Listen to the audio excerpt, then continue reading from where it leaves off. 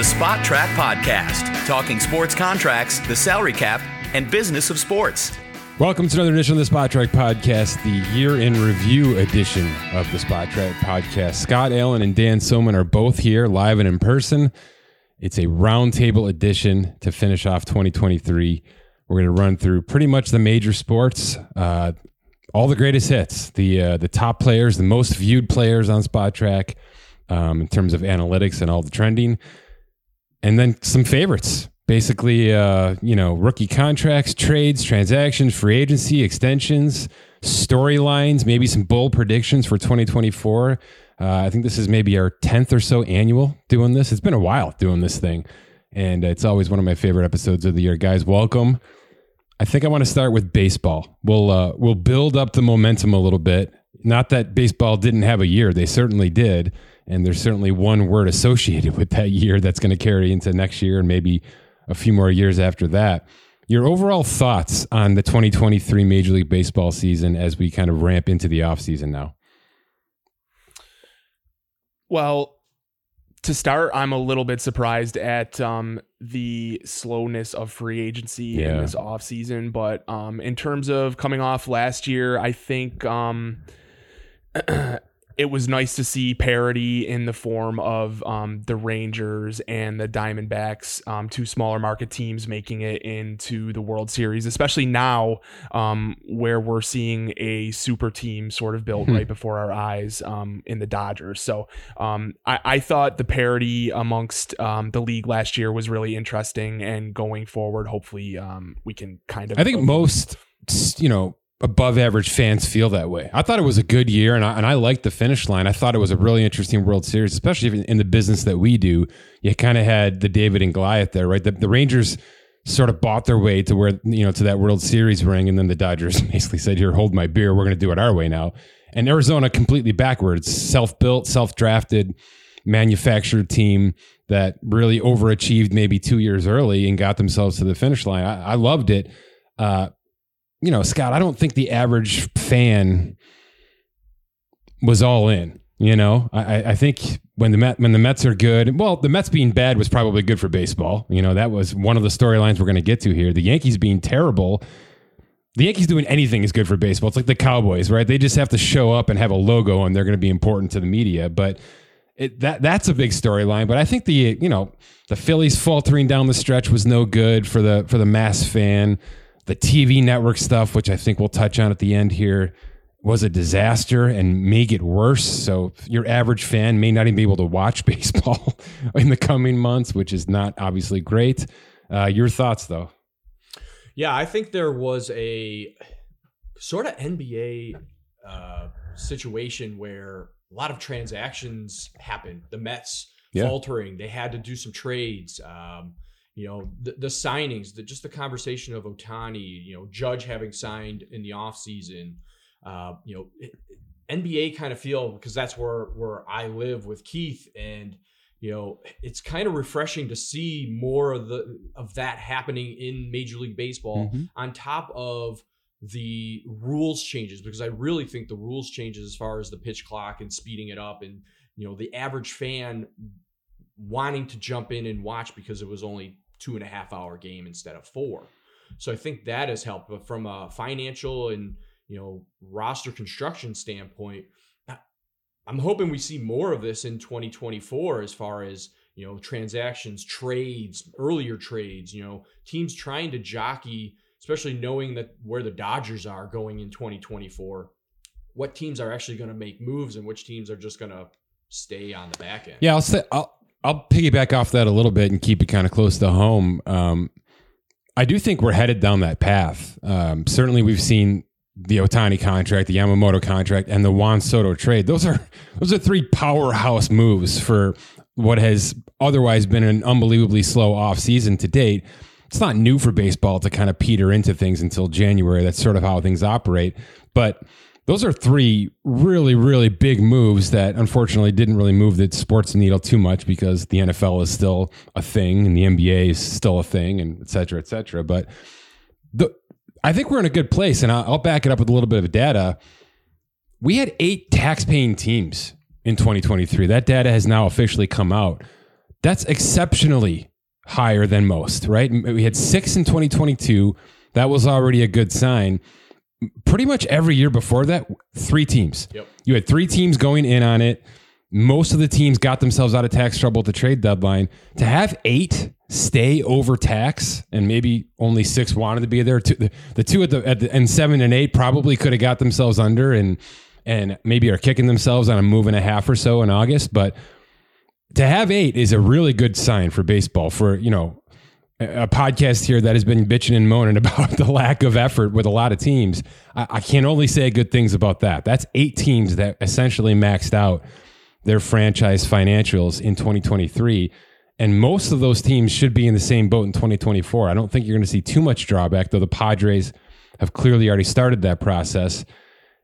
Even if they do, even if 4 of those teams decide, all right, we went as far as we could go in 2023, we have to dial it back for a year, I think that's healthy. That's how the NBA operates for the most part, isn't it? You got 3 or 4 teams that every year don't give a rat's behind about money in the NBA. But there are a lot of teams, because there's rules, right? Because they have to, who push for maybe 2 seasons and then take 2 years off. And then push back and kind of work cyclically. If that's how the majority of baseball teams are going to operate now, I'm all in. Because you're going to start to see transactions. And by the way, that ripping it off and dialing it back, that means trades. That means selling major pieces to other teams so that they lose that payroll. So to me, it's all good news, and I'm happy with where things are headed. And that's why I think one of the bigger storylines, you mentioned the rules, far and away the rule changes are the top storyline in baseball. I don't care who won the World Series. I don't care how much money Ohtani got. That may have changed the game forever for good, right? That's a big deal. But I think this new CBA as a whole is like a 1A, because as for all the things I think they omitted and missed, and we've talked about that, it seems like it's been at least initially a positive step forward for the baseball, financially speaking, right? Yeah, I would agree with that.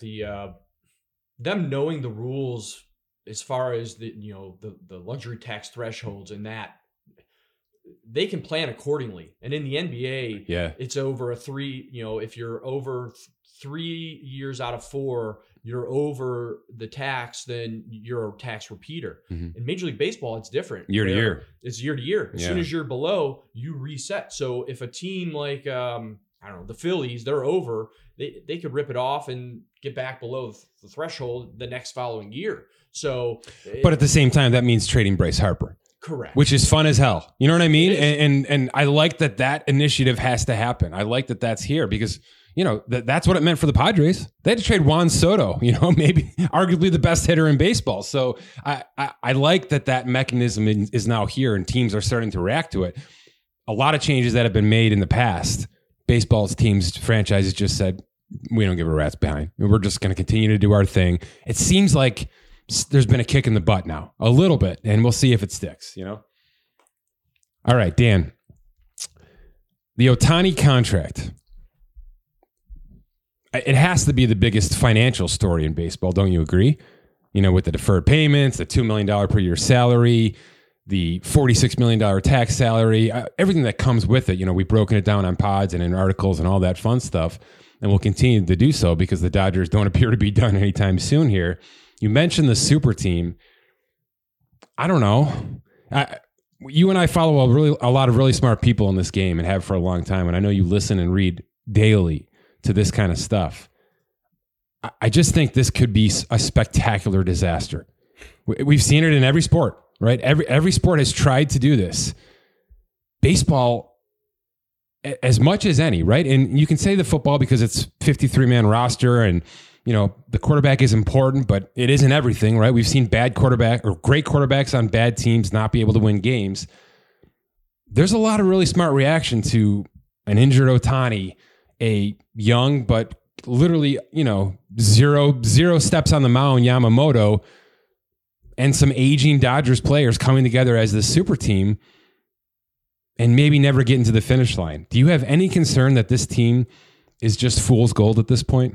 Because I do think this is going to be the storyline that carries the most through 2024. I don't think I'd quite put it that way, but I do still think there's a ton of validity in like that this is why we play the games concept. Yeah. It is baseball, and once you get to the playoffs, anything can happen. Health wise, we know things.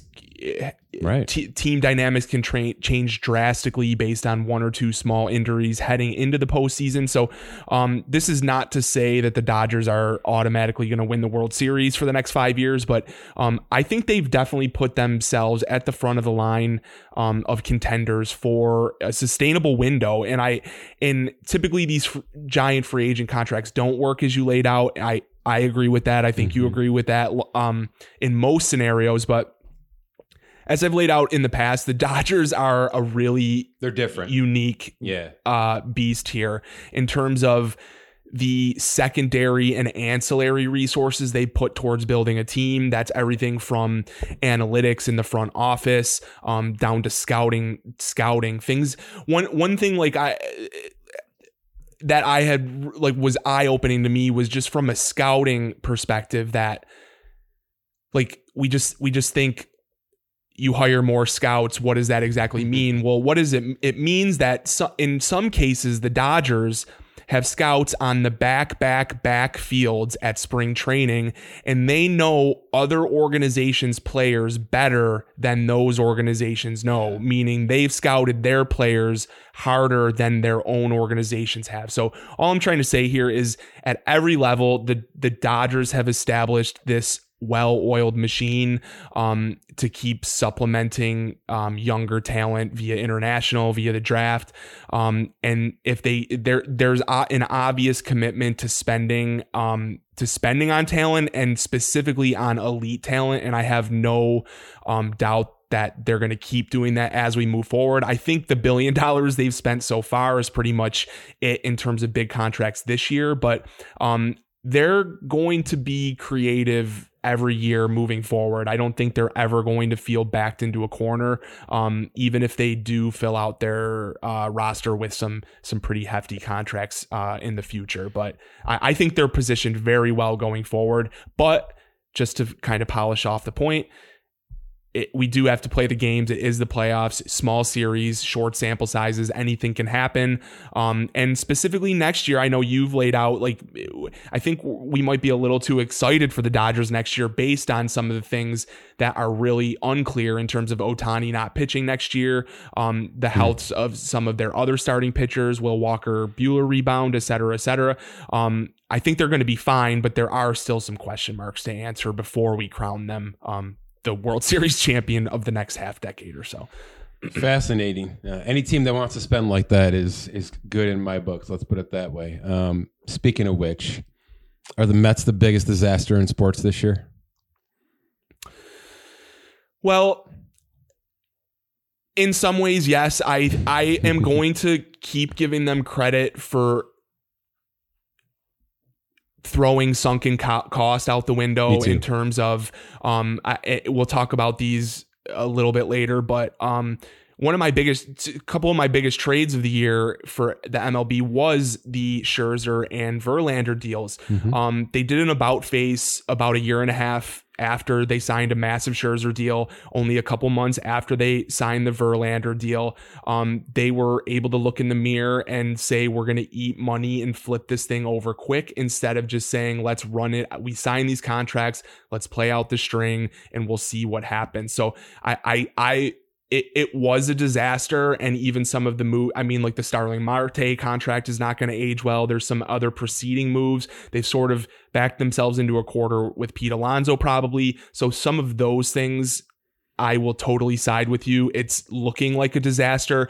I'm just going to give them some credit here for looking at those two specific contracts, Scherzer and Verlander, and eating a substantial amount of money in order to get something back and kind of flip this on the fly. And one thing that's obvious is Steve Cohen he has the money and will keep committing the resources towards getting this thing right. So I like that they sort of pressed the fast forward on that whole process by moving those guys out. But just to round it off, your point is valid. It's not looking good compared to 10 months ago, maybe, when we all thought that they were, easily the team to beat in the NL. So, yeah, I'll add on that. As a fan looking at it, the Mets fans are pissed because it didn't work, but from a outsider looking in, you guys are more of the heavy MLB. Mm-hmm. But I'm glad to see that an owner at least took a shot at it. There's so many franchises across all sports where we're like, man, look at the Detroit Pistons. Keith just posted an article about it, how to fix them. They just broke a record. We want teams to want to spend to try to win. And at least Cohen took a chance on bringing in those superstars. It didn't work out. They ripped the Band-Aid off quick and then moved on. See, I think that's the point. And I think Dan was pressing on that too, Scott. Can you think, and you're in the NBA world more than not, can you think of an organization that has swallowed their pride quicker than the Mets just did? Nobody does it in the NFL. Nobody. Like, can you imagine the Chargers trading Justin Herbert this winter? They probably should. Yeah, they should. They probably should trade Justin Herbert and really completely rip this freaking Band-Aid off. Can you imagine an owner admitting out loud how bad he's messed up or she's messed up to the point of what Steve Cohen just did, trading 7 starters, right? 6 months after basically signing most of them. That's an unbelievably uncommon thing in professional sports in America. It happens in soccer. In Europe, every freaking week, right? They don't keep guys around a minute longer than they need to in European soccer. But to have this, what Steve Cohen did, I hate him for the moves he made to build this team, because it was obviously a disaster of a roster construction. But I love him for the teardown. I love him for it. I'm looking at $49.5 million of retained salary for 2024. All right, which is more than excuse me, the A's and Orioles currently have on their active payroll. All right. That's going to change. Obviously that's me being silly in December, but $49.5 million of retained money is no joke. All right. And that's the consequences, right? That's dead. That's the dead money essentially from an NFL world of what Steve Cohen had to do last July and August to rip this thing down. But the act of doing so, 3 months after, walking into the 2023 season with a 100-win projection and the NL East favorite, nobody does that. So if that's something that sparks other owners to do that in any sport, phenomenal. That's phenomenal. You want to talk about transactions? That's phenomenal. Yeah, but at least he made the move. That's where I'm going. At least he didn't sit he on tried, his hands. He failed, and he bailed. Right, exactly. There's so many franchises that we talk about that sit on their hands and they wait 10 years, and they say they're rebuilding, and it doesn't happen. So if, like you just said, if it sparks more owners to try it, and if it doesn't work, then pivot quickly, I'm all for that. Free agent contracts from 2023. We'll finish up with some baseball stuff and move on here. Is Aaron Judge the far and away winner here? He's the highest free agent contract of 2023 at $360. He carried a 10.5 WAR. I think he missed 25% of the season. So he probably could have been near 14 or 15 on that WAR, relatively speaking, which is insane. I mean, it's basically just him and Ohtani that can put these kind of numbers up. I think Mookie Betts had 1 year in that kind of window, but is that the contract to beat here, Dan? Yeah, I'd say so, unless we want to talk about the Ohtani Yamamoto type stuff. But from last year, from last year for sure. I think the Judge stuff, it was the Ohtani contract before Ohtani, as in the contract we talked about for 2 years. So I'd agree. Yep. All right. So that one has already kind of panned out, and the Yankees haven't even done anything yet, but that's just sort of the going rate for having Aaron Judge. Scott, which team, I'm going to put you completely on the spot here in a world you don't live in too much. Ready? Which team in 2024 is going to finish the season with the highest tax payroll? We got, 14 months before that has to, or 11 months here before that has to actually happen. The highest payroll. Right now it's the Mets because of that disaster. Actually, excuse me. It's the Mets. It's the Mets, the Yankees, the Dodgers, the Braves, and the Phillies are your top 5 based on our projections right now. Is it going to be one of those 5, or is somebody going to completely sneak in and take themselves to the top with huge off-season / in-season moves? Can I say the Braves? I would agree with that. I have a side notes here that I started this morning. The aggressiveness of the Braves in November and December, when everybody else was sitting on their hands, is something we should all be watching, especially if you're a gambling human being. They are not screwing around right now. They are pissed at how last year finished. They are pissed that Ronald Acuna Jr. didn't they didn't serve him better in a year that was just outstanding and incredible. I have a feeling, and Dan has been talking about this for quite a while now, that they are probably a week or so away from at least one major splashy move, probably for a pitcher, and then it's going to be look out. And I think when win totals come out soon, the Braves and the Dodgers are going to be pretty darn close to each other at the end of the day here. So I think it's a pretty solid bet. Dan, where do you live in terms of who's going to be the pot invested franchise for 2024? I mean, the Dodgers are the easy one, but honestly, because of the discounts they're getting here, they're not right at the top right now. Right. I guess my team to jump in there might be the Yankees. Yeah, you think they keep going here? I think, there's still moves to be made.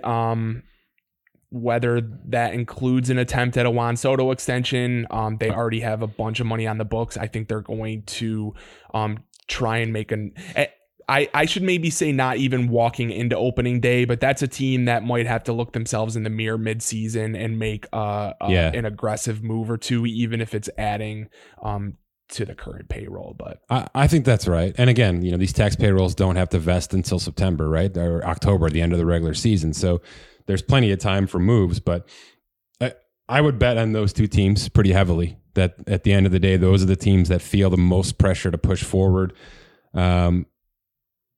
Maybe the Blue Jays get involved here at some point in time. They have been in on all of these major names. We'll see if they can land one of them. Houston's interesting before we move on here to the next sport.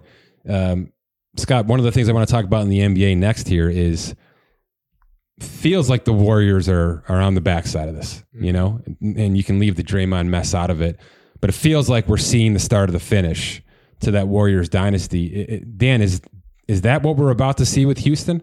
Because there's a lot of upcoming expirings here. Altuve and Bregman are basically on expirings. They've already started to work some of that pitching staff around. I think there's a pitcher to be traded away here in the next couple of weeks. They have a bit of a surplus. Kyle Tucker doesn't seem close to an extension. That's a move that could be made here in the next 6 to 12 months. It seems like at least this current iteration of the Houston Astros could be on the way out. Does it happen during this season, or do you think they can sustain above average, top, maybe division winning talent throughout 2024? Yeah, I think they'll be contenders this year again.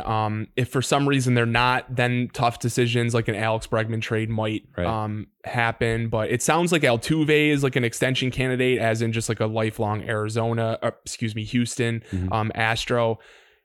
I tend to believe this is a bit of a transition period, though. Dana Brown, new general manager coming from the Braves.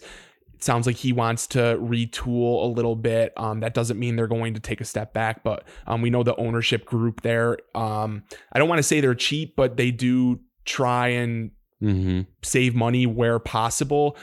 So I don't think that they're going to get real loose with the bankroll here, if you will. But nonetheless, I think there's some critical decisions to be made in this time period. My gut says that they sort of just ride this out. And if players leave at the end on expiring deals, aka Alex Bregman, or, you have to move pitchers in the next few seasons, I think that's still possible. But for the most part, I think they're going to be contenders. I'll tip my hand here for our win total, our win-loss projection pod, Dan. I'm taking the under on Houston. Yeah. So you can already write that one down in Sharpie for me. I just have a feeling. It just feels like we're 1 year past that living off of the past kind of, lifestyle that Houston has had.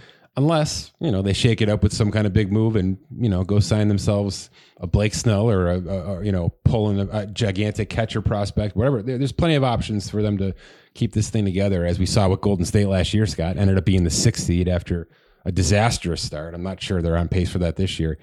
All right, baseball. Again, positive year. I'm looking forward to 2024. I feel like it's going to be a nauseating amount of Dodgers content, because of what they've built up and set themselves up for. I hope that there are other teams that kind of take over by July 4th that we can have real conversations about. But I fear that this is going to be maybe a Dodgers-Yankees exhausting year in terms of content. We'll try to change that with some creative thinking over here. NBA, Scott, your neck of the woods. Keith Smith has done an unbelievable job with articles and projections and predictions and breakdowns. And you guys have the podcast with the NBA Next stuff twice a week. So it's been a big content year for the NBA.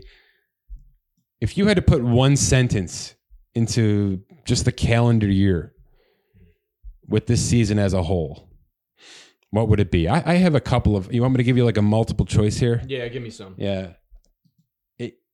Is it the beginning of the end of player empowerment? Is it the end of the super team? Is it no end in sight financially? Because it feels like there's no end in sight there. And is it actually becoming a young man's game? I will say C and D. Okay. I do not see an end to the financial situation.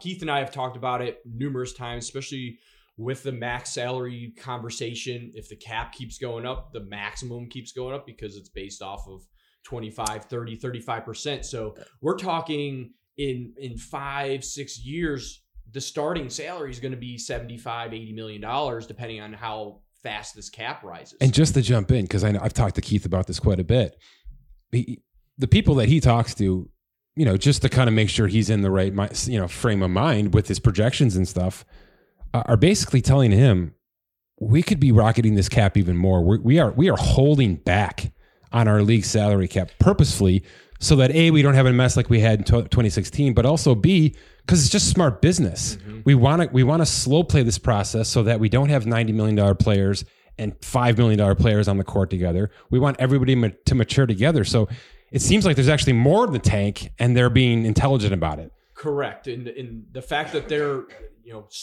smooth capping 10% is the maximum that it can even go. Right now, our projection is about 4.5 for next year, but it sounds like it could go up to 10. But we're holding firm until the league actually says something otherwise.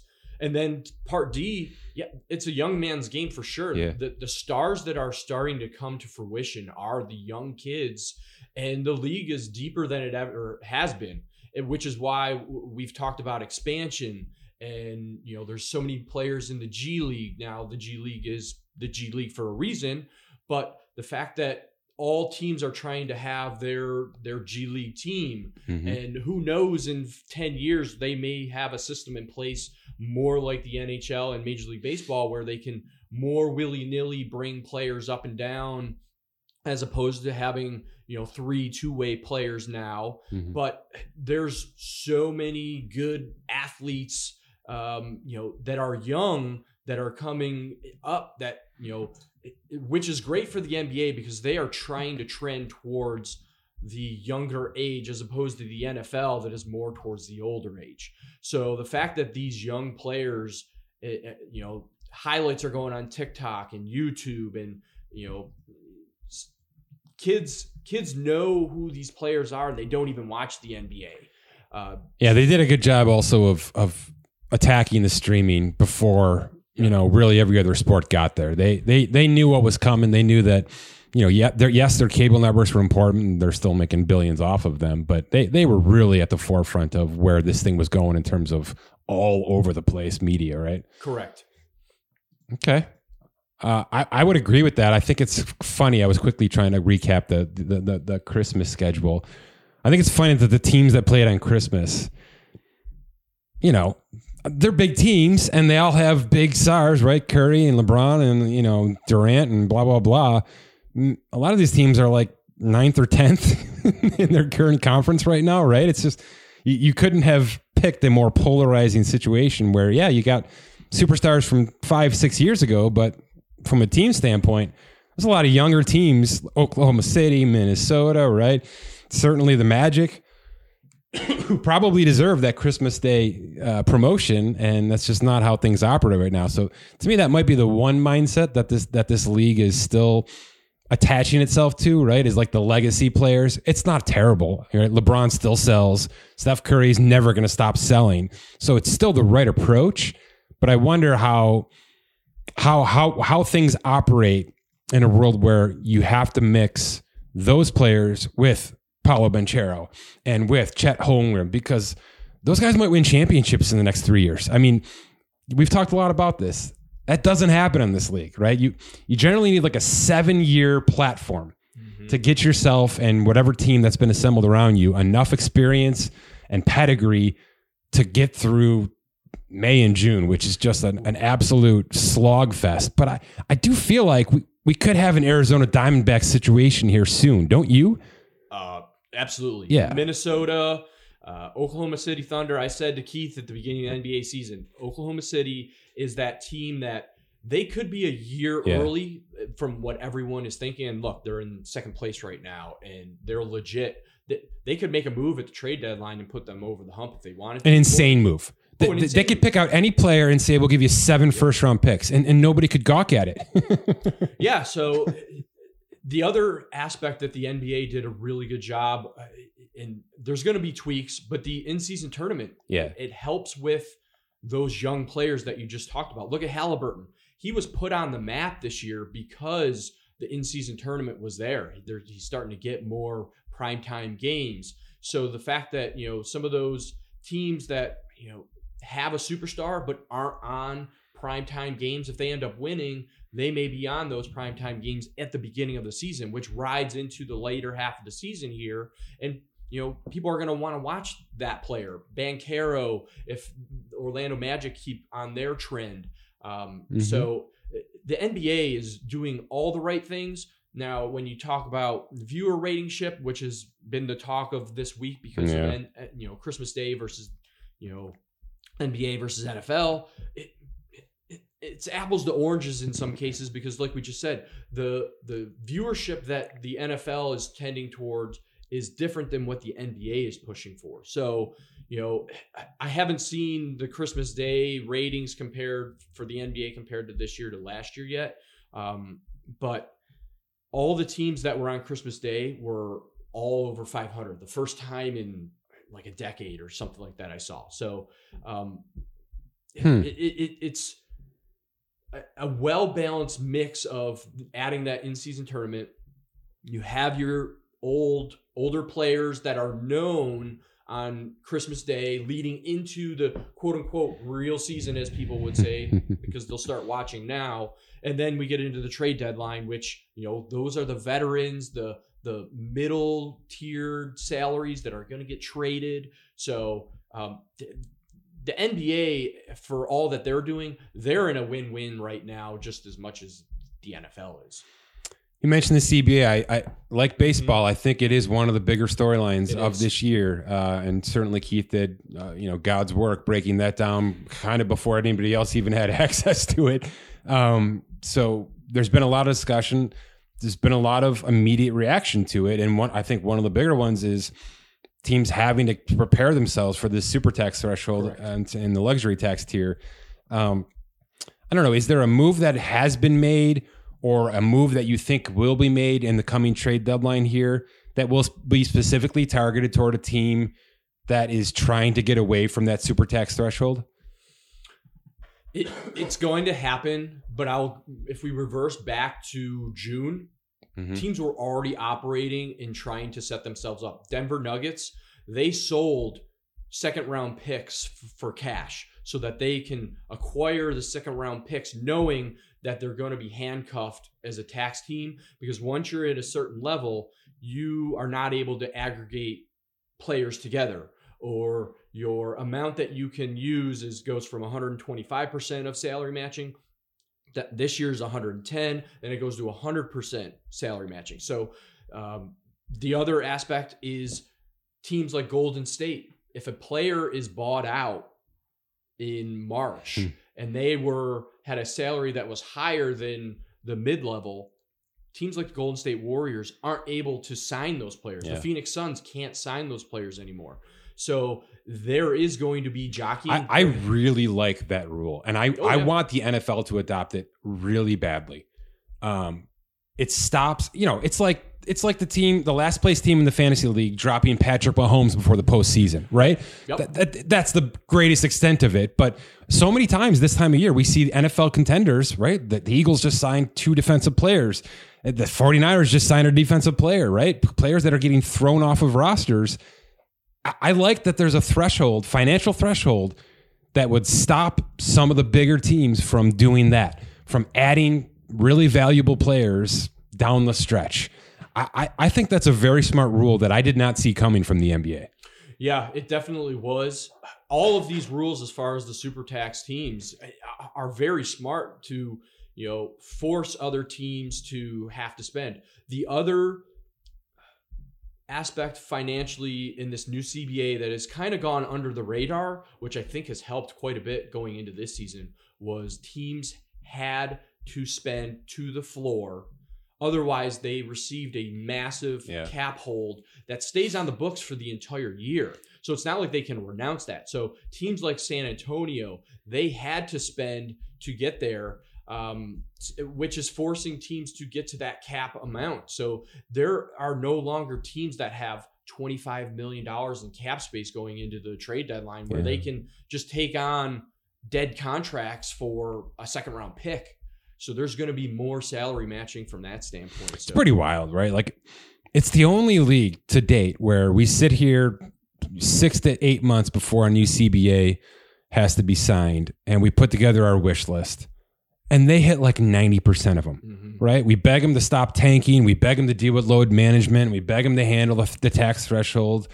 They hit everything. They hit, like I just said, they hit some things I wasn't even thinking of, obviously, because I'm not by any means an NBA tax lawyer, right? So I'm always impressed with the changes they make, the degree and the level and the speed to which those changes are enacted. And like you said, we're already starting to see this tax stuff come to fruition. And I think it's going to drive even more activity at this trade deadline, if it's possible, in a league that never disappoints in January and February. So get your popcorn for that. That's, I'm sure, what Keith is spending all his time on right now is potential buyouts, trade candidates, and all the works, after his absolute house cleaning article of the Detroit Pistons, which, if you haven't read that yet, by the way. Am I missing anything else in the NBA? I'm reluctant to talk about James Harden, even though I actually think it's kind of important, and it's that first point I made to you. We finally had a team say no. Yep. After a lot of just catering to whatever the superstars have asked for, and we're still seeing plenty of that. I'm not saying that's gone, but we finally had a team say no to, James Harden's not a top 15 player anymore, but he's a pretty important player, and he has done very nice things for the Clippers since he's been added to them. Does it mean anything, or is it just because this is James Harden? You know what I mean? Like, is there carryover into 2024 because of what happened here, Scott? I think it's just because it's James Harden. Yeah. But I'll add on to your point with the player empowerment. We are starting to see teams push back a bit. I mean, the Fred VanVleet contract, he had to have a player or a club option in that third year. So we're seeing teams structure their contracts and not just we're going to give you a full max. We're going to give you a player option. We're going to give How about the Zion conversation? The Zion conversation. I mean, absolutely. Talk about a team putting the clamps down. Correct. I mean, it's a similar conversation to, Jonathan Isaac, the Embiid contract. This was even a little bit more, in there as far as, missed games. Now they're non-guaranteed. There's triggers that can bring it back. But I think we are starting to see teams push back a little bit more and say, no, again, Fred VanVleet, Houston Rockets, he did get a max salary, but they only said, we're going to give you 2 guaranteed years with a third club option. We'll see how it works and go from there. I'm glad that's how you answered that question, because I do think the Harden stuff is Harden related. It's James Harden went to China and blasted the league and blasted his GM and, did all the James Harden, Antonio Brown type stuff that gets yourself into a situation that he got himself into. But your answer was, there aren't teams saying no necessarily. There are teams using creative ways to structure contracts, something the NBA didn't have for a long time. And it's starting to catch up more and more and more and more as Keith is breaking this down for us. but these are starting to look and smell a lot more like NFL contracts to me, Scott, right? Where there are thresholds, there's per gamers, there's injury guarantees, there's all sorts of stuff that the NFL has hung their head on for a lot of years, which has made my life an absolute living hell for 15 years. It seems like the NBA is starting to trend in that direction, and players can really do nothing about it. Yeah, to a certain extent. I mean, if we go back to the Kevin Durant contract from a couple years ago, they built in like 8 levels of incentives, but they were all likely to be earned because it was if the Nets make the playoffs. Or Kyrie had it too. Yeah, the Nets did this quite a bit. Yeah, and then you go to the other side of the New York Knicks. They've structured contracts of 2 years with a player or a club option for like 5 or 6 players. Yeah. So, it just depends on how the team wants to completely operate, but we are starting to see more of a shift from, no, we're not just going to give you all the player options and the trade bonuses and all the bells and whistles. We're going to pull back a little bit and be smarter with the money that we want to do. Maybe we'll give you the max, but it's only going to be for 2 years. I'd love that. I'd love to see stuff like that start to come in. It's going to have to, because we're approaching $70 million a year, and that's just too much. It's too much for any human being. I don't care if you're worth billions and billions like these owners are. I know they are. That's a hell of a lot of money to invest in one player for 1 year, fully guaranteed, no strings attached. You're going to start to see strings everywhere across the league, right? Especially when the LeBrons and the Stephs are out of the league. You know what I mean? And the next iteration is fully here, and you don't have those big top dogs sort of looking down and everybody saying, no, that's not how we do things in here. Once those guys are gone, Chris Paul, LeBron, you know what I'm talking about? Yep. And the older regime is out, I think the teams are really going to start to take this thing over and structure contracts that benefit them more than they ever have in this league. So that would be maybe one of the bolder predictions I'd have for the NBA starting more and more this offseason that would carry through for the next decade or so. Yeah, I would agree. And which player is going to be the guinea pig? Tom Brady of the situation where, I can take 70, or an Ohtani for most recent. I can take 70, but I'll take 50 because it's still a crap load of money, but I want my team to be able to spend a little bit. But again, the rules in the NBA are totally different with bird rights and acquiring and being over the cap and all that. So a player may just say, give me my money and we'll figure it out from there. But the trade part that is going to be the interesting, because I mean, we were talking about how is anyone ever going to trade a John Wall or a Russell Westbrook or a CP3 back, 5 years ago, and look how many times they've been traded. But so it's going to be interesting over the next 5 to 8 years as the salary cap continues to go up. We had a bunch of really nice extensions. The Jaylen Brown one is suspect, but that team is, I think, easily on a path to a championship here, barring any unforeseen instances. Is there one storyline that stands out the most to you? Dame Lillard picking Milwaukee. That's interesting to me. Well, not so much picking, being sent to Milwaukee. That seems to be at the top of the NBA list for me.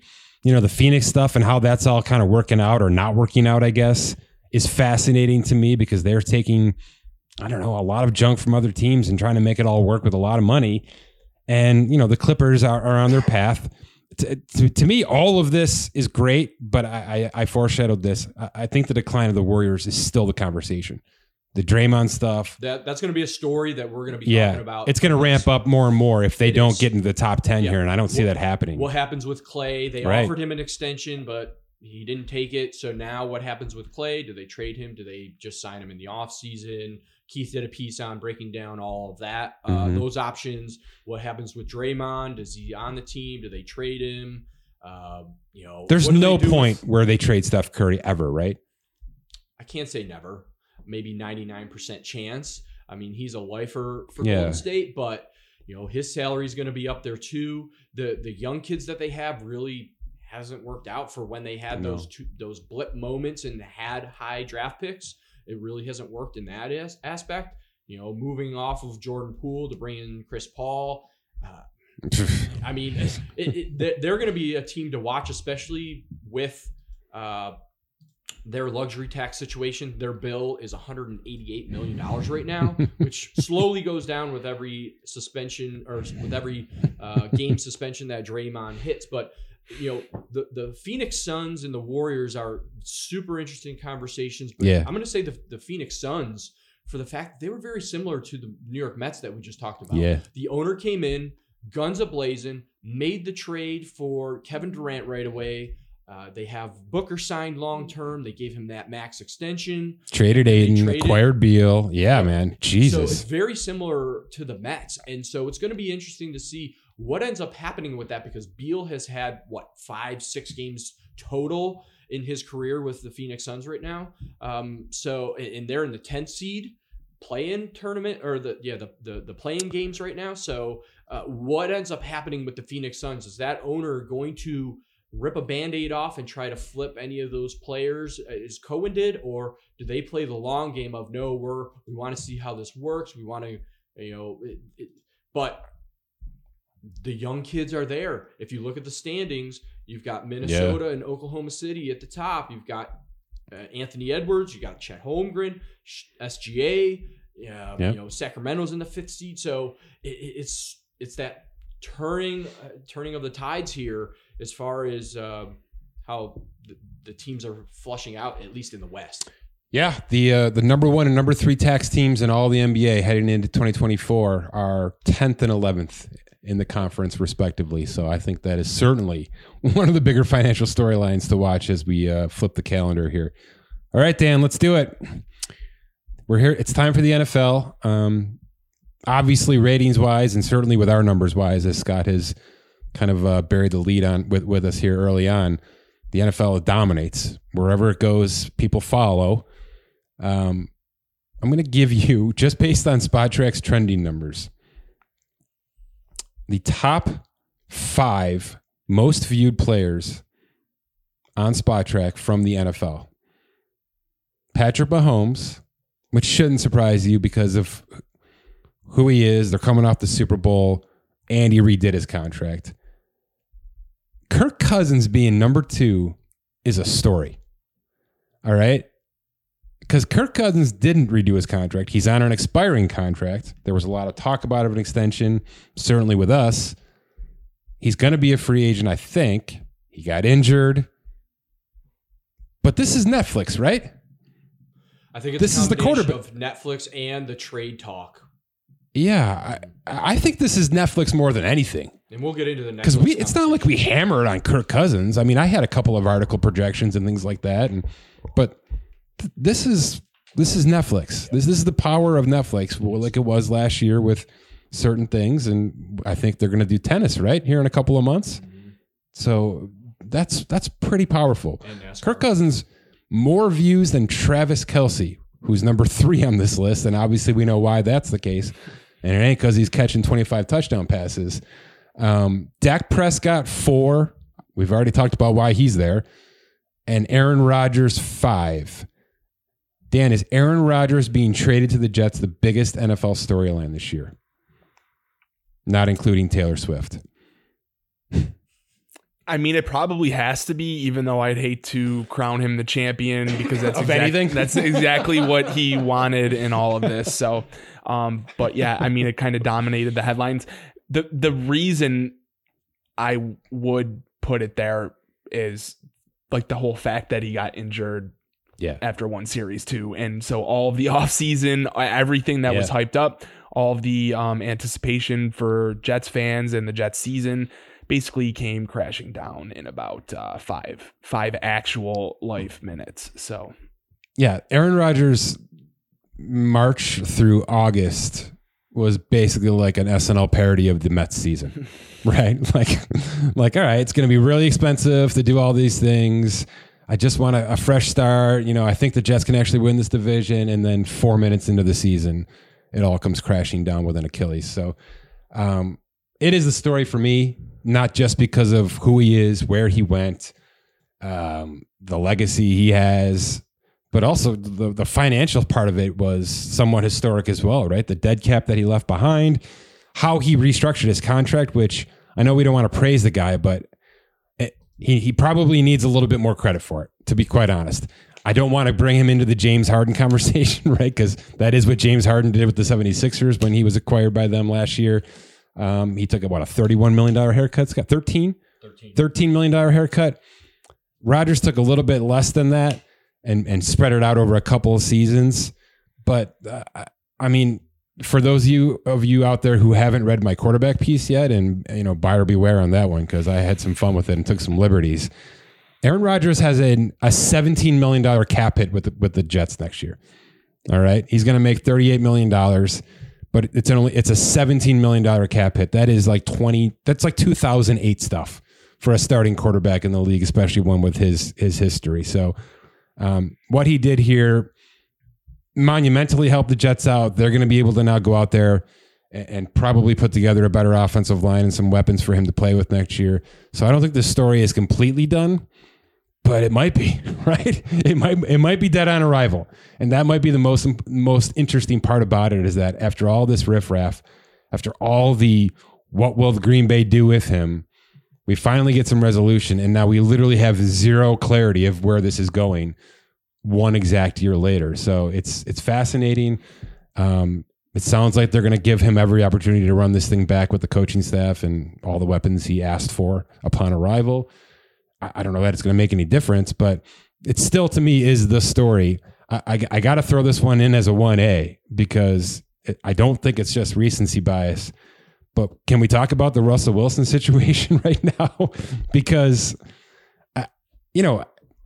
I think this time last year when we were all doing this review pod, Russell Wilson being traded from Seattle to Denver might have been I have to go back. That's probably our NFL storyline, right? Yeah. That has to be it. Mm-hmm. And now here we are in the 2023 year in review, and we find out 12 hours ago that 2 months ago, Sean Payton approached Russell Wilson after he beat the Chiefs, October 29th, and said, hey, come on in here. I want to talk to you about your contract, right? See this thing right here where 2025 becomes guaranteed next March?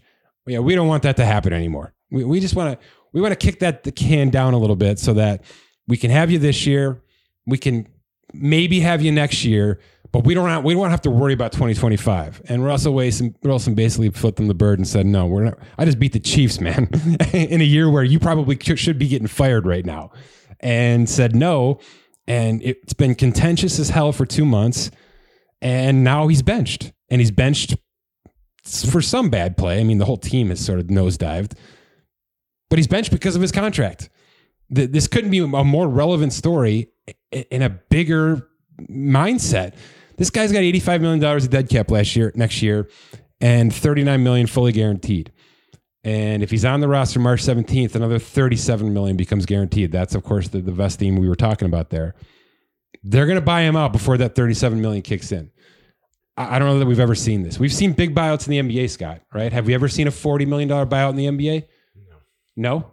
I mean, Blake Griffin was big. John Wall was. There were some big ones. Yeah, I'd have to go back and look. I don't know that we've ever seen $39 million, but that's what's about to happen here. All right, he's about to be handed $39 million to walk away, and they're going to split $85 million of dead cap between the next 2 seasons so that they can have a better handle on the quarterbacking position with Jared Stidham. And I don't know. I put Trey Lance on the roster last night just to be an asshole, right? That was my prediction on my article. I have him acquiring Trey Lance from the Cowboys for a 7th round pick because I don't know that there's even a better option out there for them. I mean, it's going to be Taysom Hill, right? That's going to be the salt on my wound, right? Come on, let me throw that out there right now. It's going to be Taysom Hill. But this is a mess. This is. If you start with what they had to give up to get him, a quarterback, a defensive lineman, and a tight end, 2 first-round picks, 2 second-round picks, and a 5th-round pick, and then they handed him that extension, they're going to be paying him $124 million at the end of the day when he gets his $39 million buyout. It's just an unbelievable story. It's unbelievable, and it's crazy if you're a Broncos fan. It's crazy if you're a football fan. But if you follow the game like we do, with money first and everything else second, business before football, this is the story of the year. I mean, this is it. It has trumped Aaron Rodgers in the matter of the 24 hours. And it's only going to stick with us because they're going to designate him a post-June 1st release, March 16th probably. And then he's going to have to stick on their books until June 2nd. And he'll probably have already signed on a minimum somewhere, Atlanta or Tennessee or somewhere. So this is going to be going on all year. all off season, starting with, yesterday when the news broke. I don't know why they would do this now. First of all, why would this come out right now? Why would you do it? Why would you bench him? You know what I mean? Why wouldn't you just let this thing ride out? If you're gonna take the heat, take the heat. But man, can you imagine the team that you follow torpedoing itself before Halloween in a situation where you're starting to ramp up and actually play some good football because of money? And now look what's about to happen. It's just, I just can't think of a more polarizing story that combines the business of football and the football itself, because I'm not even sure this makes Denver a better football team. That's the crazy part, is you're going to have to go through all this mess, and you're probably the same team tomorrow that you are today, which is just wild. So I don't know. There's a lot more positive stories to get to, Dan, but if you have any thoughts on that, please. I could not focus on that, 24 hours later here. So go ahead. No, this was definitely a popular pick last year when we did this segment for the reasons you laid out. I think the most egregious part of this was the money from our standpoint they gave up a big package to get him, but then they handed him the extension before he even stepped in and played it down. Let's be honest here. He demanded it. Fair. As part of his trade, right. His agent and Russell Wilson demanded an extension in order to go to a new team. Right. To waive his no trade clause. That happened. But when we zoom out, you really have to ask organizationally if you have any faith in them being able to move forward in the right direction. I mean, even going back to the Russ stuff, obviously, but the Nate Hackett stuff, that hire, which was seemingly done to lure Rodgers, that didn't work out. So the direction of this franchise in general could be questioned a lot in the fact that they are now attached to this historic backtrack move, I think is somewhat appropriate. And you can say what you want about Russ. I'm personally rooting for him to land in a nice spot next year and just prove, at this point of his career, he's probably more of a game manager type, but in a better situation, a less toxic situation. Let's not forget, there were reports that Sean Payton literally said that your seat is very hot the minute he walked in the door there. So it's kind of hard to imagine him having succeeded under those circumstances in any situation. If he goes to let's just say the Falcons or a team like that who has a lot of pieces around them, may just need a veteran type presence to step in and lead them forward. Maybe something like I would like to just see him land on his feet in a place that is way less toxic. Okay, 100% fair. I don't think Russell Wilson has done anything wrong here, including demanding that extension that I hated the second it happened. I think that we have to stick to our guns here, though, right? Because we've just spent 45 minutes trying to praise other franchises for getting out of messes that they need to get out of as quickly as possible, right? The Mets, to some degree, some of these NBA teams, Scott. That's what Denver's doing. This is unprecedented, but it's also incredible. You know what I mean?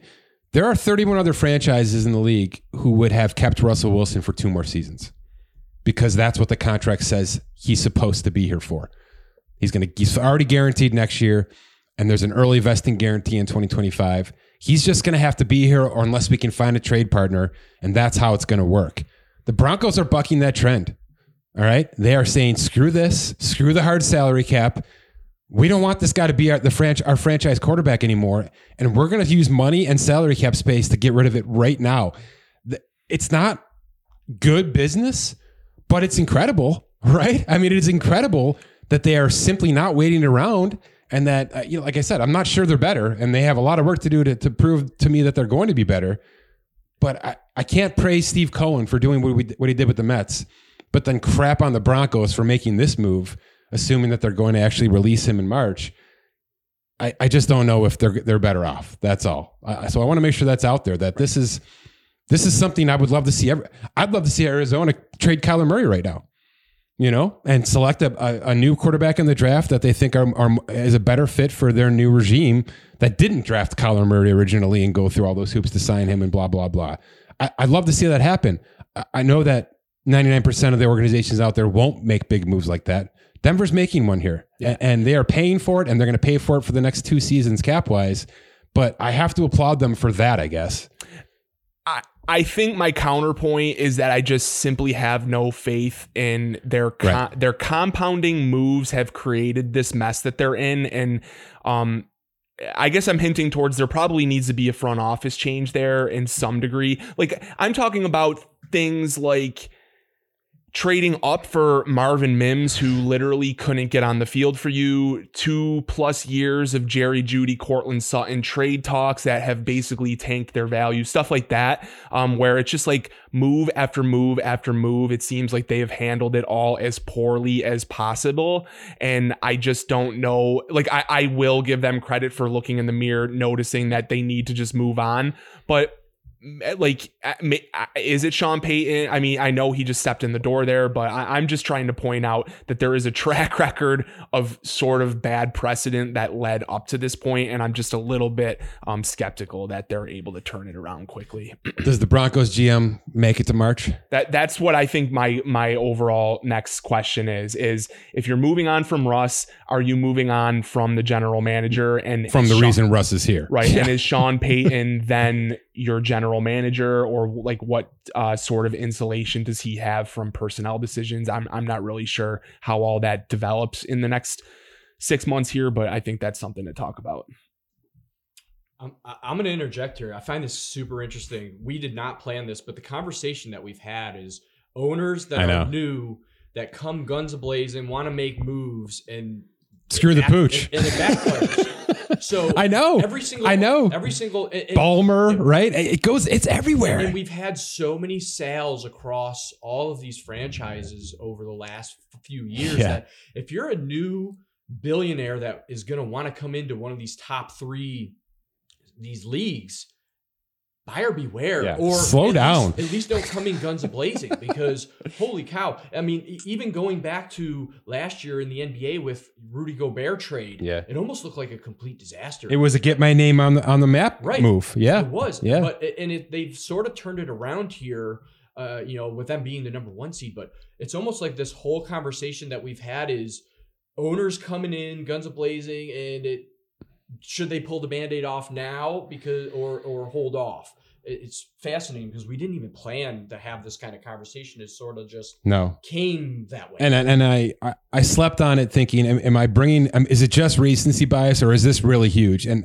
I woke up and looked at my social media feeds and realized, no, this is the biggest, this is probably the most impactful social media I've done all year. Yesterday, right? With Russell Wilson and breaking down these numbers and where this thing is headed. And we don't even know the end game yet, right? Like, this is it. This is the story right now. So if I had to rank anything we've done over the past hour, this might even surpass Ohtani because of the complications of it. You know what I mean? The Ohtani stuff's wild, and the deferred payments and all that is really, messy, but this is messier. This is because of the trade. It's a trade. It's an extension. It's a cut. It's a 2-year dead cap hit. It's so many draft picks that have been lost that isn't going to allow them to replace the player that they're about to cut. It's a mess. And then, of course, you've got Seattle and all this just absolutely cheering in the streets, right? Like, what the hell? Yeah, and similar conversation with what happened with Rodgers that we just talked about. Well, the extension, then it didn't. You couldn't. Then the dead cap, and then they get. I mean, if Jordan Love was going to be a Pro Bowler, it would be a little bit easier to swallow. Right. But yeah. Similar with the complications of all the things that went on, trade him, then renegotiate, and all of that. I mean, this has gone on for like 2 to 3 years as well. I can literally remember me and you having this conversation, theorizing what if Aaron Rodgers and Devontae Adams land in Denver, and that was preceding all of this Russ stuff. So like, we've been talking about the direction and quarterback situation in Denver for like 3+ years. And way more than that, dude. Right. I mean, so many misses from Cutler to Simeon to Locke to like, and this was supposed to be like their home run. Right, We're finally going to figure this out. That's the thing, is that when they did this, certain people thought this was them finally figuring it out at quarterback. But based on the contract they gave, I think you originally said this is already a half step back when they thought that they were taking a giant step forward. Yeah. So I think it's the duration of how long this has been a top story for us, and it should probably be going for. I mean, you can bring in the Nate Hackett stuff with the Jets then, and how all of this has like kind of had a ripple effect to multiple other organizations as well. So Who's the week 1 starting quarterback for the Denver Broncos next year?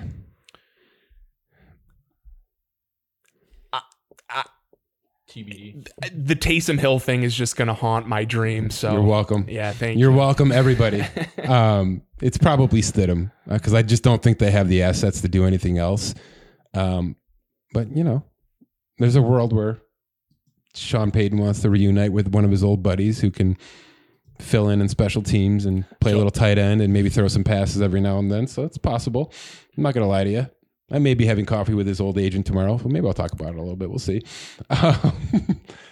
Anything else? Let's go positive. There's obviously a positive story, and it's at the same position, right? There's a Brock Purdy discussion here that should be had. And here's how I want to have this conversation with you because it's going to be different than pretty much everyone else. He's not the MVP. I'm fine with that. He's definitely good enough to be a starting quarterback in this league. Let's just lay that on the table. That's where we are right now. Should Brock Purdy be eligible for a contract extension right now after 2023? Because he's not for another calendar year as a late round pick. Got to play 3 years in the NFL before you can be extended. But he's in a situation where he basically started at nothing and continues to make that nothing now for one more season, even though he may be a Super Bowl winning quarterback and was seriously in the MVP conversation for much of this season. Yeah, I'm interested to see where this goes as far as from a CBA standpoint. Mm-hmm. You know, in the NBA, first rounders can get they're locked into their rookie contract and their extension eligible after 3 years. Second rounders, whenever. It's not whenever. They still have to follow the rules for extensions, but it doesn't have to necessarily be the 3 years because they're locked into 4 with those, 2+2 club options. Right. But, which is the right mindset. Correct. The first rounders are paid well enough to where teams should be able to lock them in and then make a decision. But everybody after the first round is sort of just running rogue, right? Running out there. And the value's too much. It's too much, right? We've had conversations, Dan, in Major League Baseball where superstars are making $700,000 for 3 seasons, and teams are just banking off this, right? Getting 75 home runs out of a $1.5 million cash, right? That's starting to get fixed a little bit in baseball because there's no rules. They can do whatever the hell they want, right? Well, NFL has rules. And in the 4th year of a rookie contract, there is a performance boost, a performance bonus. So a guy who's supposed to make $800,000 can actually make, $1.9 million, $2 million if he qualifies based on playing time and such. That's not where Brock Purdy is. Right? Brock Purdy's entering year 3 and he's going to make $900,000 next year. And there's nothing anybody can do about it. And I just think in this situation, there should be something in place. Should he be eligible for $200 million guaranteed? No, that's not what I'm saying. But I do think there should be a way to buy yourself out of this control. If you are drafted later in the rounds, not in a rookie contract that has guarantees or any kind of financial structure at all, you should be able to earn yourself a way into a better year 3 and year 4 and not something that crushes the team in the salary cap, but just a better situation. Yeah, I agree. I mean, in the NBA, they have their rules where if you're a veteran extension, you can go 140% of your previous salary, or there's the threshold of the average salary that gets thrown into there for certain rights. So you could easily do something like that in the NFL where if this is the calculated average salary, they're allowed to do 120% of that or whatever metric that would get negotiated. Yeah. But you could easily throw in some kind of rules based for anyone rounds 3 and back or 2 and wherever you would want it to be, just to allow those players to cash in a little earlier than if you were a first round pick because you're locked into way better money than say Brock Purdy. Yeah, I don't think it's crazy.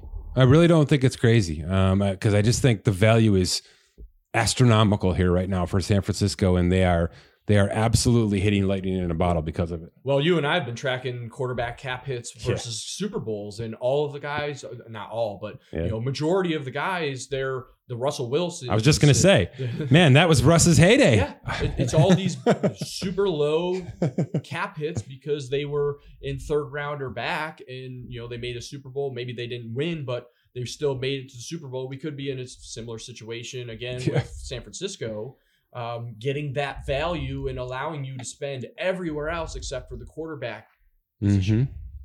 All right.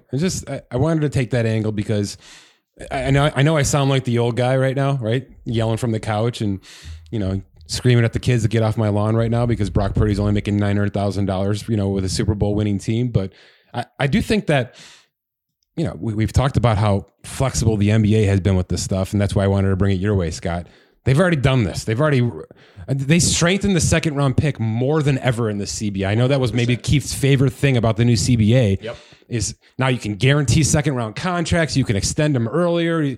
There's so much that they don't have to count against the cap initially. So you can carry them and actually have them play with your team instead of being basically like an outsider looking in. There's so many changes they made to the non-superstar players from even the draft, right? They're even taking care of the draft properly. Yep. Here's an example of where, the 49ers should be rewarded with value. They should be. But at some point in time, Brock Purdy should be able to win that value back, financially speaking. He should be able to. I know he's going to. I know that if he just has one more season like this, he's going to get $200 million guaranteed. Not even. That is the counter argument, right? He just has to have a semblance of this season, but maybe not. All right, maybe not. Maybe San Francisco. Can we have that conversation and then move on here? Because I think it's interesting. We have it every year. This is the team we always pick to have this conversation about. Why the hell would the 49ers pay a quarterback? Why would they do it? Dan, why would they pay a quarterback? How much evidence do we need that Kyle Shanahan's offense is just freaking plug and play? It's been like 6 quarterbacks now. How much do we need? Why would they ever give a guy $200 million guaranteed? Ever? No, I totally agree with you. In some of my circles, people like when Sam Darnold got in the game at the end, like arm talent, strictly arm talent wise, like it was no comparison that Darnold is probably the better ball thrower than Brock Purdy in a vacuum. But yeah, I totally agree with you. We've seen them do this multiple times. Like I still think a healthy Trey Lance could have probably been better than what people have a current perception of him now. Right. If we got to see a little bit more time with him in this offense. So, yeah, I totally agree. They don't need. I just feel like you could plug Sam Howell in there tomorrow and they would win 12 games. Yeah. Baker Mayfield, anybody. Right? I think that, that system, also the players they put around them too is pretty, but I guess that's what I'm saying, Dan. Yeah. The reason those players are able to be around him is because he's worth $870,000 right now. For sure. And that's not an accident. That's why this is happening. So why would the 49ers ever change that philosophy? Why wouldn't they just go and find their next? They should be drafting a quarterback right now, right? Knowing that Brock Purdy is almost going to be eligible for $200 million, they should be finding a player that can handle Kyle Shanahan's offense mentally, which is all it takes, mentally right now. So that the next man comes up and they never have to do it. There's 31 other franchises that can't operate this way, but this one can. And we talked about in the NBA how there's going to be a breaking point and somebody's not going to be able to do $75 million a year for a superstar. It's just going to happen, right? There's going to be teams that won't do it, Scott. Well, this is a team that has probably afforded themselves the opportunity to never have to overpay a quarterback. I think it's possible, and I realize I'm contradicting everything I just said 10 minutes ago about how Brock Purdy deserves more money. He does. I'm not sure his current team is the team that will pay him that money is what I'm saying, which is crazy. But if ever there was a situation headed into a new calendar year where a team can change the landscape financially of how the system works, I believe we've seen enough now with Garoppolo, with to some degree Trey Lance, certainly with Alex Smith, and now with Brock Purdy, to know that this is just whatever we have to get to, we'll get to, And the weapons are really what matters. If the system, the scheme, the speed, and the athleticism is there, it's literally just a point guard dishing a ball off to a bunch of superstars and saying, go win football games. So I love Brock Purdy. I think he's talented. I think he would be successful in a lot of other areas, a lot of other franchises, but he is an MVP candidate on this team because of the team. And I'm not sure that should translate into $200 million. I really don't. So that is one of my bold storylines for 2024 is there's going to be a world where Brock Purdy is eligible for a contract, and I'm not sure his team should ever do it, ever. So something to watch for sure. Anything else in the NFL, guys? Dak's about to get $60 million a year. I don't think Trevor Lawrence is going to. I have this written down, Scott, real quick for you. The running back stuff, it may not be a big story anymore, right? I think we're past the point of where everybody's like, holy crap. And the franchise tagged players here in Josh Jacobs and Saquon Barkley, on paper, on books, in our data, it shows that they were extended, right? Both actually got extensions out of their franchise tag, which is how our data set is going to look for the rest of its life. Those extensions added no New Year's and added no more guaranteed money and added incentives that neither of those players are ever going to earn. And in fact, I have to look again. I think Josh Jacobs is going to make less money at the end of the day here. So it's actually worse than it's ever been. All right, because the franchise tag is there. It's being utilized. That's good money for a player. But now in begging to get out of the franchise tag, running backs are actually losing power, right? They're literally being told, sure, you will get you off the tag, but we're guaranteeing you nothing. And here's some trickle-in incentives, but you're probably going to get hurt, so you'll never touch those anyway. Well, it happened to both of them. I don't know that we've ever been in a worse state of mind with a position in American sports ever. And, you can talk about long snappers and punt, whatever. Great. These guys are winning ball games, right? The Kansas City Chiefs don't win ball games when Isaiah Pacheco, a 7th round pick, is hurt. They don't win, right? That's how much this position matters, especially this time of year. So I don't know what to say of this. It's completely gone now. I'm not even sure we're going to see franchise tags for players. I can't even tell you, Scott, a player who I think might get $10 million a year anymore. Ever. I mean, McCaffrey's past that point. He's making $12 million a year. He has for a while now. He'll make that again next year on a salary conversion. Who's going to get it? All right. Jonathan Taylor just eked it out. But they already hate that because he was hurt for 8 weeks immediately after signing the contract. Right. Who's going to get this? Who's going to do this? I don't know. I don't know. I don't know the answer. The position has been so devalued, and I was listening to Dan Patrick. He had Jerome Bettis on and said, "Would you even be drafted in the top 10 now?" And no. I mean, it's a completely different game. And where I was going to go was last year was the year of the wide receiver extensions. This year was the quarterback extensions. And my question is, what positional group is going to be that next, in the spring that gets all these extensions? It can't be the running backs because they're just so devalued. And I don't know what the fix is. If you are a player in college or in, little league, you need to make sure that you are not just a running back. You need to make sure you are a Christian McCaffrey, can catch the ball out of the back and run it and do whatever else, because it is a complete position by committee. We see it in our local team of the Buffalo Bills. Yes, they have James Cook, but it's been a rotation of 4 or 5 other guys that can come in, smash mouth, run when you need them. It isn't the Thurman Thomas, the Emmitt Smiths anymore. It's, we're going to have 6 of you, and whichever one we need for this tool out of our toolbox, we're going to use you. I don't know. I don't know what the answer is from that running backs. Okay, ready? When we add up the guaranteed money, all right, the running back list is good, right? It's Jacobs, it's Barkley, it's DeAndre Swift, it's Tony Pollard, it's Delvin Cook again, Austin Eckler, and then a couple of guys certainly to get released. It could be Alvin Kamara, Aaron Jones on this list, right? It's a bunch of starting running backs that are going to be free agents. If we total things up, September 1st, 2024, who has more guaranteed money attached to them?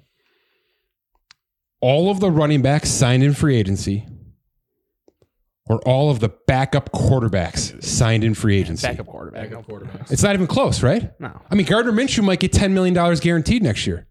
He might. He might get 20. And it goes. He might get $20 million guaranteed next year. It goes to what you've been talking about for the last month with Brandon and the quarterbacks. That backup quarterback is going to have to start getting paid more because they're just as important as the starting quarterback, because as soon as that main quarterback goes down, a la Aaron Rodgers, if you've put all your chips in that one quarterback and he goes down, it completely train wrecks your season. So absolutely. All right, Scott, run us through some financial stories in terms of like sports business stuff, and then we'll get out of here. It's been good.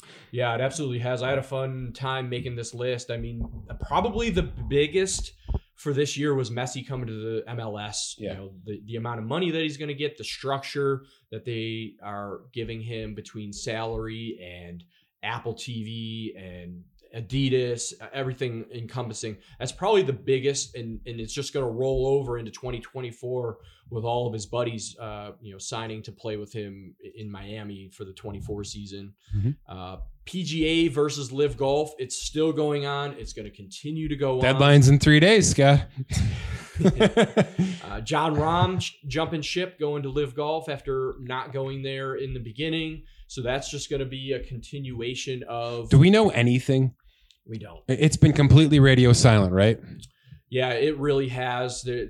I saw, about a month ago, PGA, they had some investors come in from sports leagues. I think Arthur Blank, if I remember correctly. The Red Sox company, LeBron's Red company. Sox, yes. Which tells me they're trying to get American money, right? Yes. Okay. Yeah, I would read the tea leaves as such. The third thing that I came up with was the media deals. The Apple TV plus MLS relationship. I subscribed, being able to watch a game anywhere at any time, no blackouts. I know from baseball, Dan. Don't get us started. It's a win. So I'm interested to see where that goes for other media deals. NASCAR, they were in a media deal, and they added in a streaming component with Amazon. So that'll be interesting because really interesting to see if that market catches up to it. And they're guaranteed 5 races in the middle of the season. So we'll see where that goes. The NWSL, they continue to grow. Mm-hmm. They have CBS, ESPN, and Amazon as well.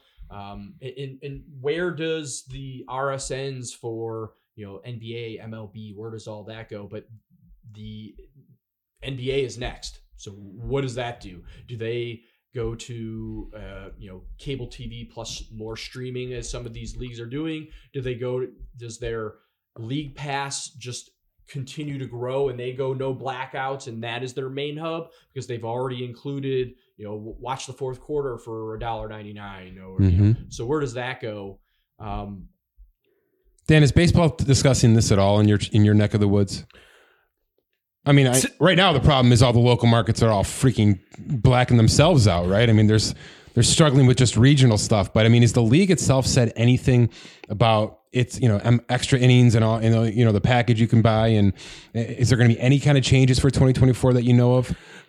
Okay, so I am probably getting some of this wrong because it's a constantly moving target, and it is even different by each individual media market. But from my understanding,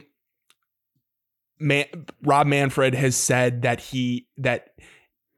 maybe he specifically hasn't. What I've heard is they want to do the NBA thing where you can. It's like a pay-per-view.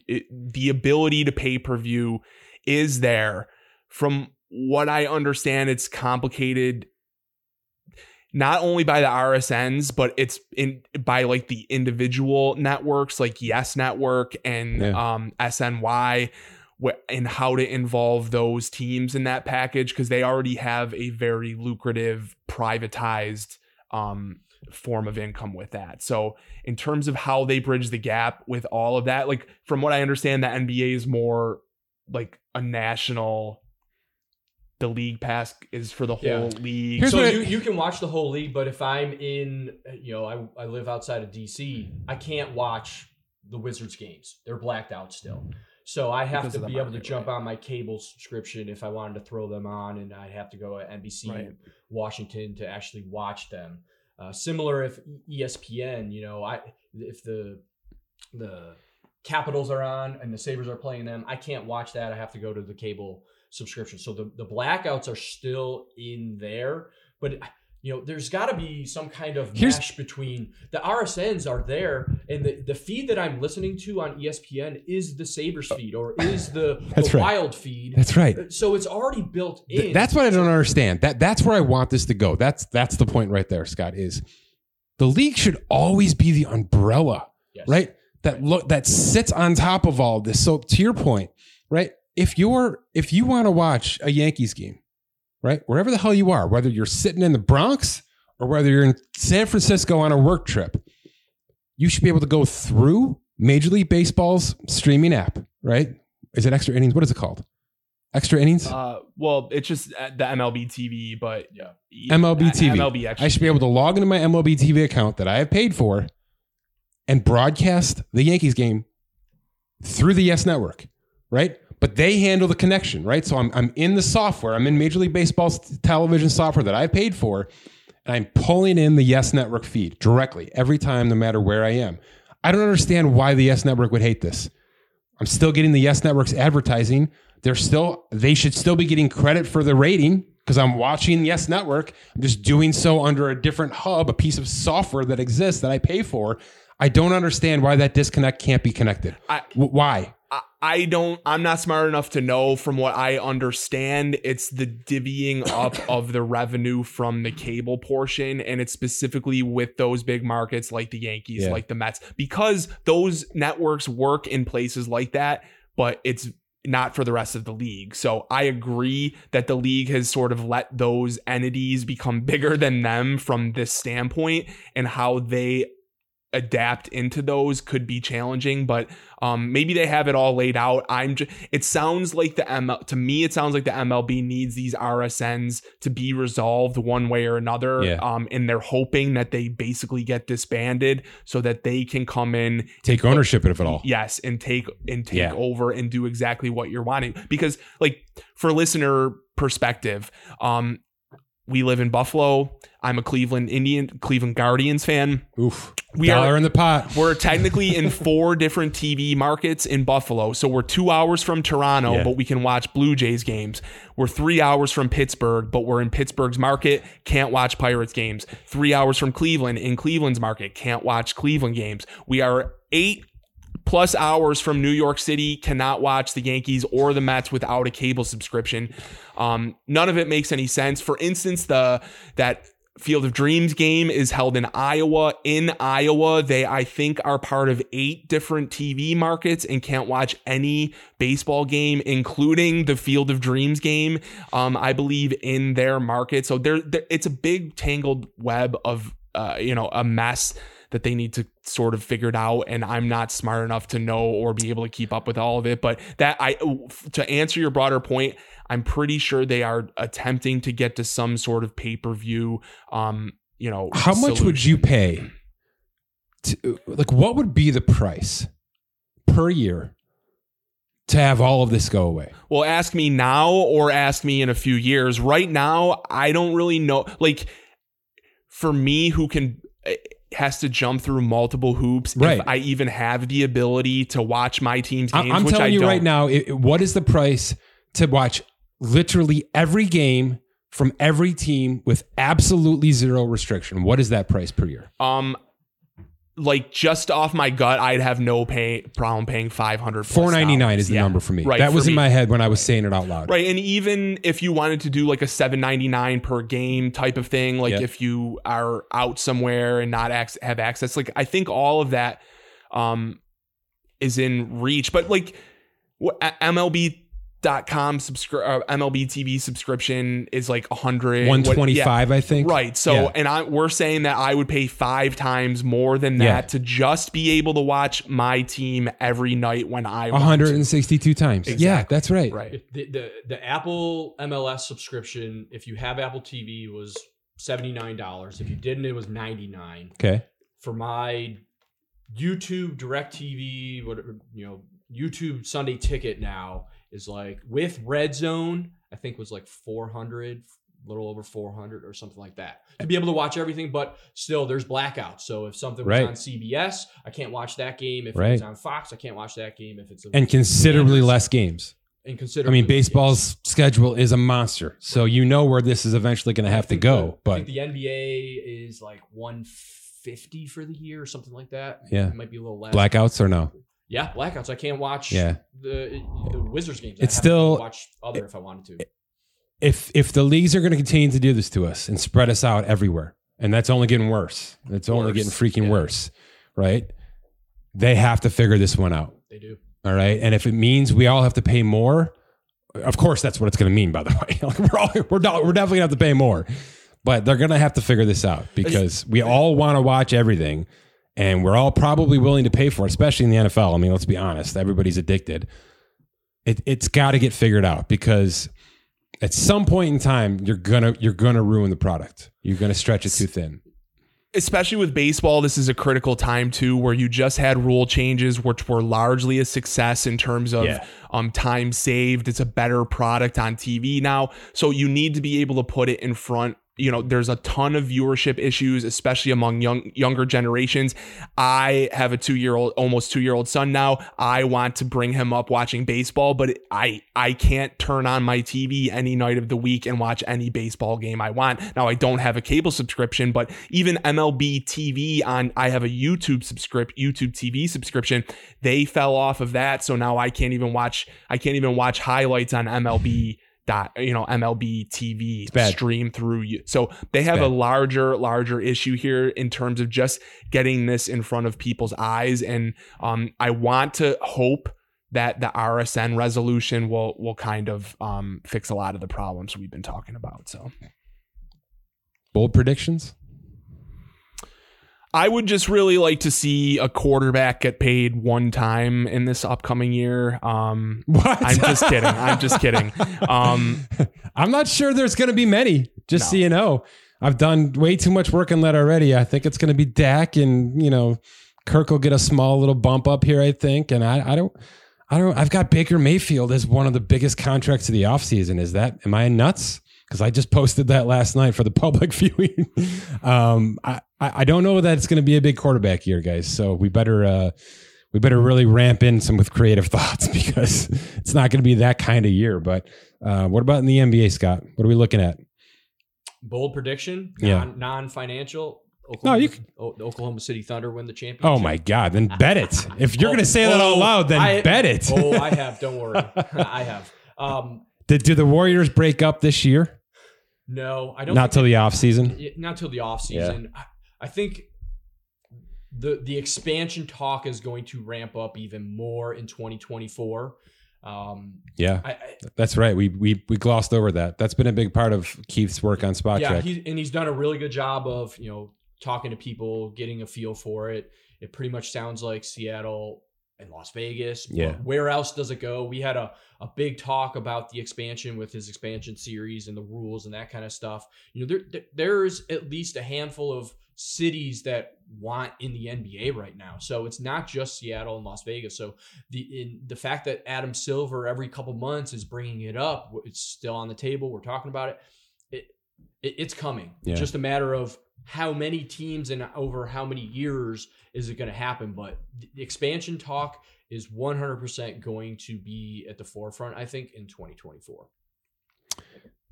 Who's the next American player that's going to win MVP? That's a great question. Been really thinking about this a lot as I watch the game. Like, man, is this even an American sport anymore? It's tough, right? It is. I mean, I think Ja's got a chance. SGA's got a chance. Maybe Tatum. Yeah. If he can put together a full season, he actually probably has the best chance, right? Maybe Anthony Edwards. Yeah. I mean, like we were just talking about, it's a youth game. So at what point are these youths going to be that MVP and it's not going to be, a 10 plus year vet?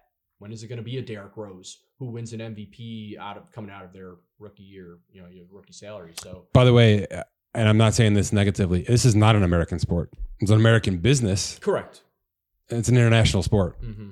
I mean, that league is driven out of international superstars. Which is why they're trying to expand just as much as the NFL is right now. Yeah. I mean, they're not being. Mexico City is a place they want to be. This is why they have games there. This is why G League is going to be there. Yeah. And so that expansion, not team-wise, but global-wise, continues to grow for them. It was a nice year. I think our numbers were where they needed to be, right? And all the greatest players were at the top of our trending list. LeBron's up there, and Tom Brady was not at the top for the first time in. I had him on a bullet because he officially retired in 2023. He did. It was the official transaction, and I think we're done with him for now. First time ever. Maybe. As far as we've been doing. We were 16 years old. I would imagine he was a top 5 player, all 15 of them. At least since we've been doing this end of year. All right, that's a story. Yeah. That's a finisher. All right, for the first time ever, Tom Brady, not a top viewed player on Spotrac. Maybe never again. Yeah. We'll see. Things always come back. All right, guys. Thanks.